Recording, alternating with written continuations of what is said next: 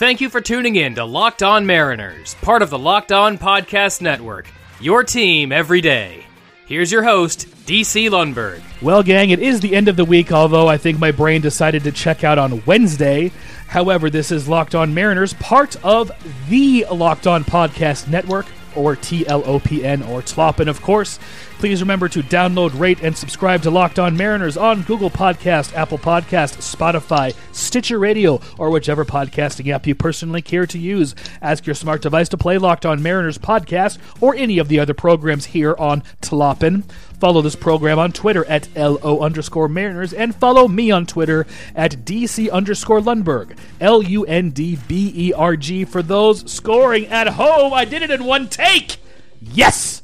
Anyways, pitching today, 1994. We're doing the same thing we did the last couple of shows. And here with me to do that again, after that horrible intro, is Locked On Mariners contributor John Miller. John, I'm losing my mind. Well, I'm glad one of us is sane, DC. Yeah, that's... See, this is why... This isn't why I'm having you on the show this week, but this is a very good reason to have you on these particular episodes. Well, it's a pleasure to be here. I appreciate that, John. It's always a pleasure to have you on this program.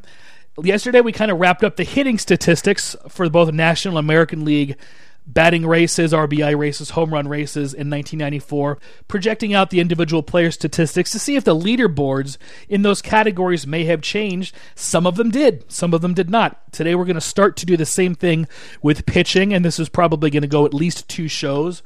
We're going to start in the National League pitching race, and we are going to begin with ERA because that is the least interesting as far as I'm concerned. And we all have Greg Maddux to think about that because he had a 1.56 ERA in real life, and the next guy down from him was Brett Saberhagen with 2.74. And in this projection, the projection I have for 1994 at the end of the season, Greg Maddux was very, very consistent. His whip barely budges, hits per 9 innings. His statistics barely move at all. He gains 2 points on his ERA, going from 1.56 to 1.58.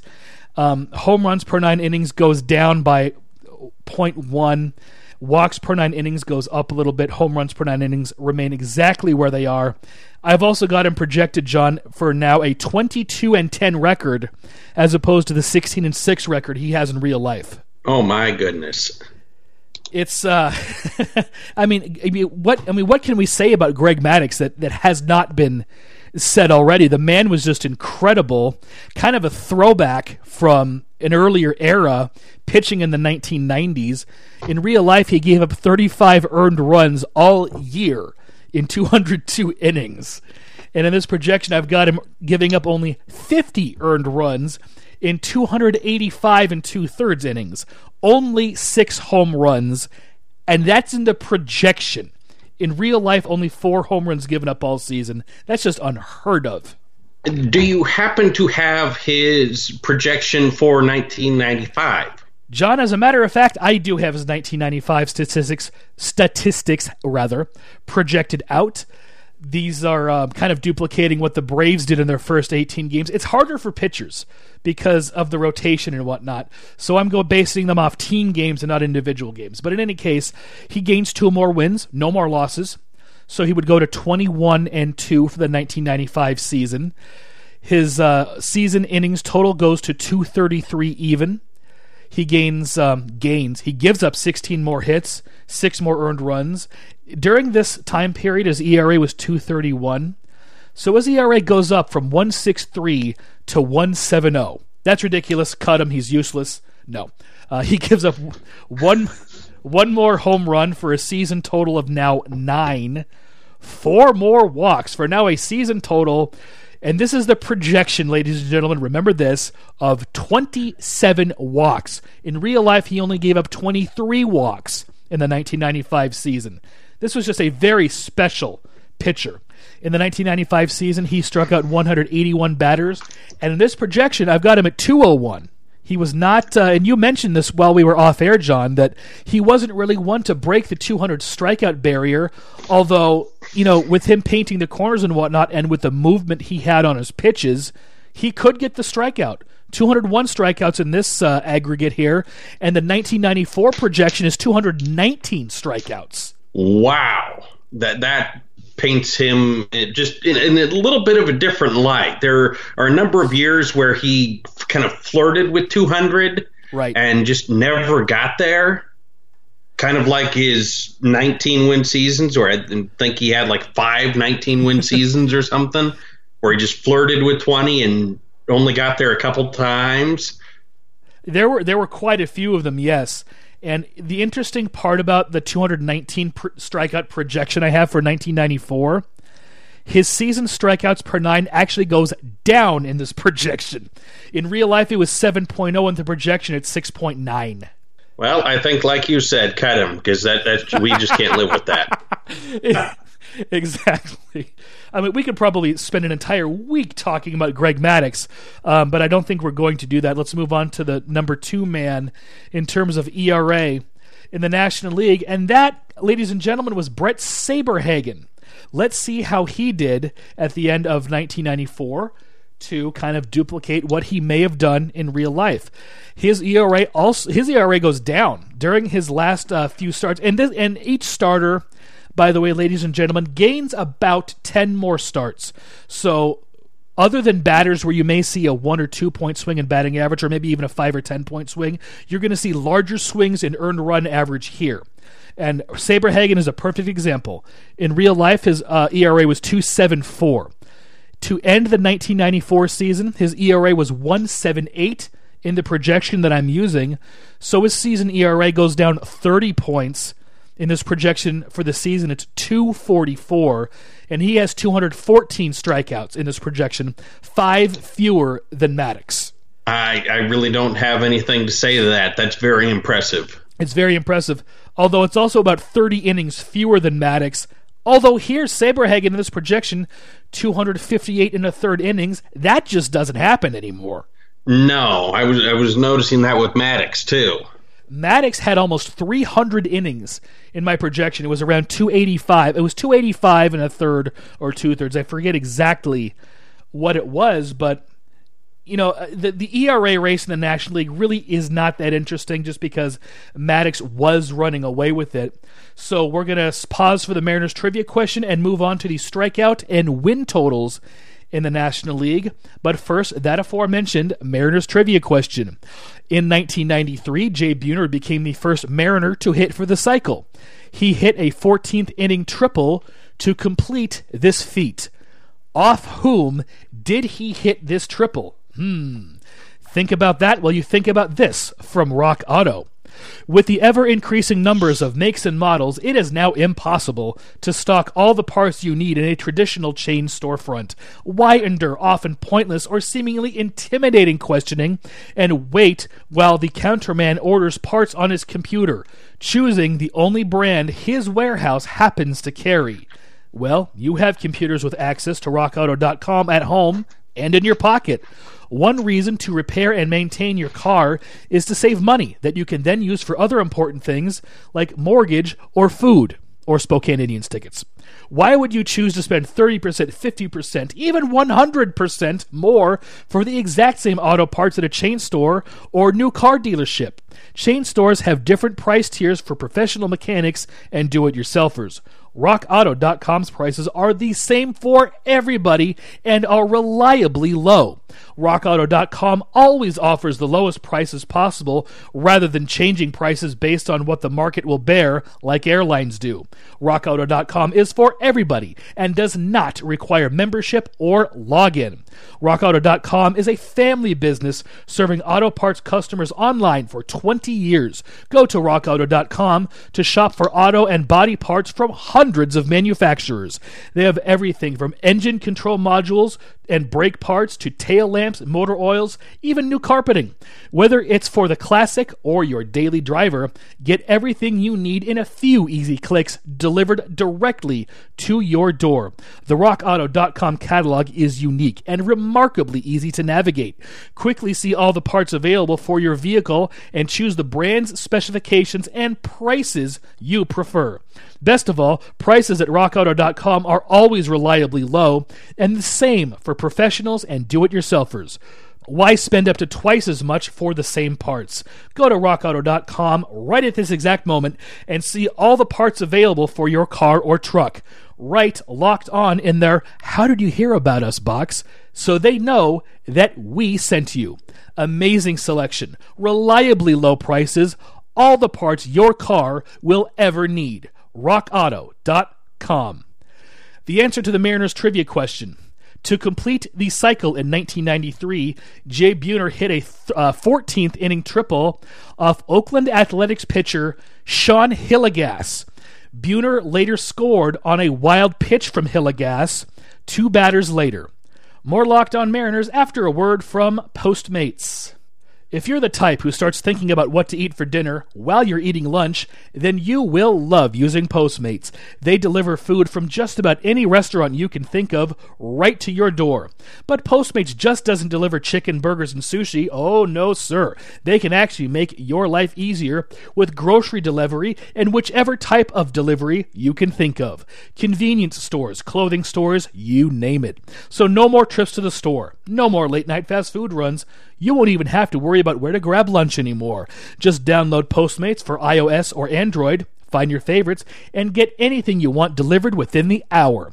For a limited time, ladies and gentlemen, Postmates is giving our listeners $100 of free delivery credit for your first 7 days. To start your free deliveries, download the app and use code LOCKEDON. That's code LOCKEDON for $100 of free delivery credit with no minimum purchase for your first 7 days when you download the Postmates app. Anything you need, anytime you need it, Postmate it.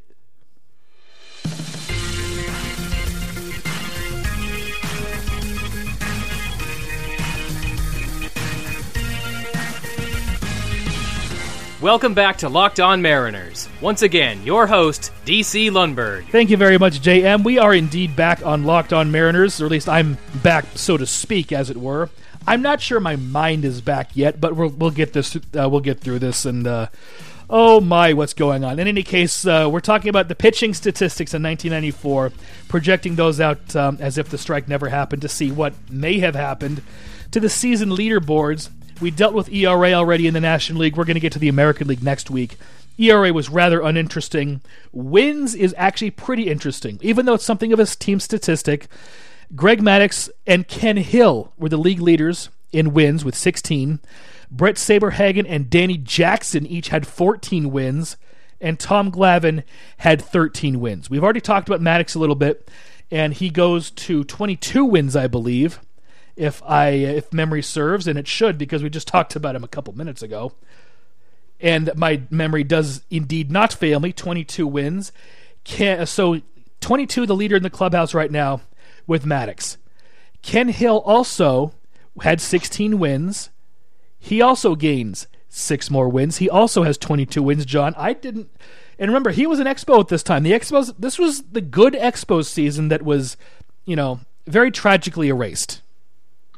Yeah, some have projected that the Expos could very well have gone all the way, and this would have been kind of their time to do it. So it's tragic that it got erased, and Ken Hill's stats are just a testament to how good they were.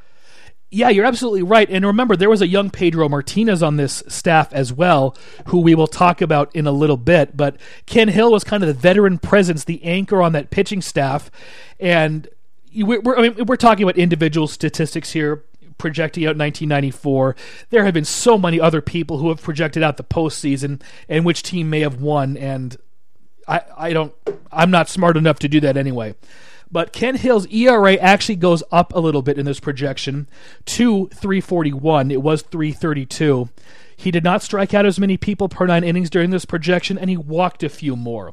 However, I mean, you cannot argue with a 3.41 ERA, especially in that high of an offensive, when offense was that high.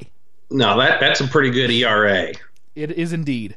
We also talked about Saberhagen a little bit. He was one of the 2 pitchers who had 14 wins, and his season total goes up to 21. He gains 7 wins and only 1 loss. So his record in this projection is 21-5. We already talked about his strikeouts and his earned run average. So with Ken Hill and Greg Maddux still tied at 21 wins, that puts Saberhagen in third place with 21 wins. And also tied with Saberhagen was Danny Jackson with 14 wins. And that was not exactly a very strong Philadelphia Phillies team, even though they had just been to the World Series. I'm sorry to the Phillies fans out there. They did kind of overachieve in 1993. What do you think, John? I think they did, yes. I think it's fair to say.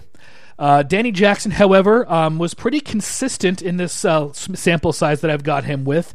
He gains 6 wins, as did Maddux and Hill.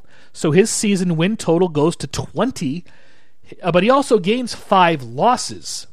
And that's not really a testament to how poorly he did during the stretch, because he actually did okay during the stretch. He did very well. 3.55 ERA during the 6-5 stretch here. He gains 11 starts, and walks per 9 innings during the sample size is only 1.7. So his season total in that category actually goes down. And he ends the season in this projection with a 3.35 ERA and a 20-11 record on a pretty poor team. That's a great season. It really is. And then moving on to the man in 5th place is Tom Glavine, who was pitching on a very good Atlanta Braves team. He had 13 wins for the season. And I am sensing a pattern here. He also gains 6 more wins, bringing his projected season total to 19-11, or his season record to 19-11. His ERA goes down. When I think of Tom Glavine, I generally do not think of ERAs around 4. In real life, his ERA this season was 3.97. That's high for him. That's very high. However, the sample size that I'm using was a 3.33 ERA. So his season projection is 3.76, which also is a little high for Glavine in terms of what I think of Glavine being. Looking up his career ERA is 3.54. It is 3.54. You're absolutely right. And in 1993, his ERA was 3.20. The year before, 2.76. Before that, 2.55. And then it was almost 4.5 before that. In this was his peak. He was 28 years old. 1994 was his age 28 season. And during this kind of 5-6 year stretch, that was kind of a rather high ERA for him. But still, I mean, you're going to take that in this era of high offense any day of the week. Yeah, certainly. And this would be the 3rd year in a row that he had gotten very close to 20 wins and actually just fallen short. Yes. He did make 20 wins later on in 1998, where his ERA was an astounding 2.47. And then at age 34 in 2021 wins. These were just magnificent Braves teams. They only won the one World Series. And when I think of the Braves from this era, it's pitching. Not 100%, because their offense also was very, very good, very solid. But the pitching is what drove them. Maddux and Glavine, John Smoltz, Steve Avery was very good for a while. And then after he moved on to the Red Sox, Kevin Millwood had some very good seasons. This is one of the best pitching staffs that I can recall in my lifetime. If you're a pitching coach anywhere, what you need to do is figure out what they did and try to replicate that, because for about a decade, they had the best pitching staff in baseball. And they were not overpowering, although Smoltz was a power pitcher. His strikeouts were there, but his control also was very good. Tom Glavine and Greg Maddux were the masters of control and deception, movement on their pitches, missing bats. It's kind of like the Mariners' philosophy with their starters now, not necessarily their bullpen, because they try to fill their bullpen with power arms, but it's the Marco Gonzaleses of the world. They want to control the strike zone. That's kind of what the Braves were doing back then. I'm not trying to compare the two because Marco Gonzalez obviously is nowhere near where Tom Glavine or Greg Maddux were. Few players are, but Gonzalez has a similar style. That style, when done right, appears to be very effective then.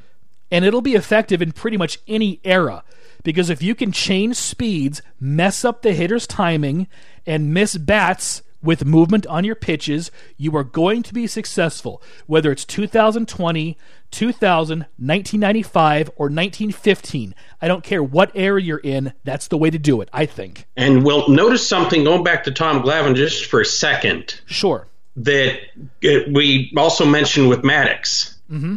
Tom Glavine never had over 200 strikeouts, and there's only twice that he had over 180. Yet he had 20 wins 5 times. Again, this is proof positive that you do not need to blow hitters away to be effective. Obviously, there is a place for that. I mean, the Mariners had Randy Johnson. Let's not lose sight of that. Although Johnson's control was, pretty good once he found his release point. Although he still walked more hitters than Glavine and Maddox combined. But you're absolutely right. And in this 1994 projection, I've got Glavine with 184 strikeouts, right around that 180 mark that you mentioned earlier. Yeah, well, and that goes with what you had said, where this was right when he was kind of coming to his peak. Yes, that's absolutely correct. And we're going to move on to the National League leaders in strikeouts just very briefly, because there are some of the same names on this list. We're going to go with the first 2. Andy Benes led the league. Yes, former Mariner Andy Benes led the National League with 189 strikeouts in 1994. And if I project that out, that gives him an astounding total of 271 for the season and a strikeout per 9 innings ratio of 10.1. For anybody, that's fantastic. For you don't expect Andy Benes to be at the top of this list with those kind of numbers. You really don't, and especially considering how he pitched in Seattle, which was, not very effective. His record for the season, and this is in real life, was 6-14, which does not speak to how bad he was that season, because his numbers were very good. 3.86 ERA, which was very good for that time period. He did give up 20 home runs, but the 189 strikeouts, strikeout to walk ratio of 9.9. These are his real life numbers. This is a very, very good season for Andy Benes. The Padres just sucked that year. There's just no two ways about it. And in this projection, he's pretty consistent. His ERA only goes down 4 points, but he only gains 1 win, and he gains 5 more losses for a projected season record of 7-19. With the other numbers I mentioned, it is awful that his team couldn't muster any support for him whatsoever, and he almost loses 20 games. Well, and that is exactly what you just said, that it's got to be the team wasn't supporting him. If he's striking out, projected 270 batters, if I remember correctly. 271. Yeah. If he's striking out that many, yet losing 19 games, the Padres were just awful. Yeah, and again, Tony Gwynn, 404 batting average, projected out a few weeks ago. Same team. They had a few good pieces. That's about it. But moving on now to the number 2 strikeout man in the National League in 1994. By the way, Greg Maddux and Brett Saberhagen were 3 and 4. We've already discussed them. So the last pitcher we are going to discuss today is Jose Rijo, who finished with 171 strikeouts in 1994. And his ERA is going to go down too. He had a 9-6 record in real life, 3.08 ERA, 171 strikeouts. He was on a pretty good streak going into the strike. He gains 3 wins and 2 losses for a combined 12-8 record in this projection, a 296 earned run average, and 246 strikeouts, 9.2 per 9 innings. Very, very good numbers from Jose Rijo here, John. Yeah, excellent. And was he, correct me if I'm wrong, but was he the MVP of the 1990 World Series, or am I completely off base? I don't remember. We're going to find, he was. I see that right here on his baseball reference page. He was the MVP of the 1990 World Series. He went 2-0 against Oakland. He won games 1 and 4 and had an ERA for those 2 games of 0.59. Jose Rijo was a pitcher. I think he had a lot of injury trouble a couple years later, and he was pretty much done at the age of 30. Although he did come back later on. Here's a trivia question for you, ladies and gentlemen. Jose Rijo actually pitched a Major League game after receiving a Hall of Fame vote. His last game was 1995 until 2001. He became eligible for the Hall of Fame while he was attempting a comeback, and his comeback was successful.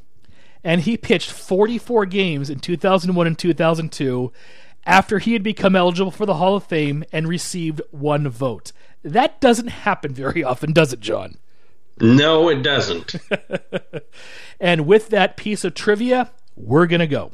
Where can the nice people find you on Twitter, sir? I can be found on Twitter at SeattlePilot69. Very good. We'll have you back here next week. In the interim, please remember to download, rate, and subscribe to Locked On Mariners on Google Podcast, Apple Podcast, Spotify, Stitcher Radio, or whichever podcasting app that you can think of. Follow this program on Twitter at LO_Mariners. Follow me on Twitter at DC_Lundberg. Joining John and me on the next Locked On Mariners are guest panelists Punky Brewster, Boober Fraggle, and a Jack-O-Lantern. The 5 of us will discuss the pitching statistics in the American League in 1994 as if the strike never happened. Have a good weekend, ladies and gentlemen.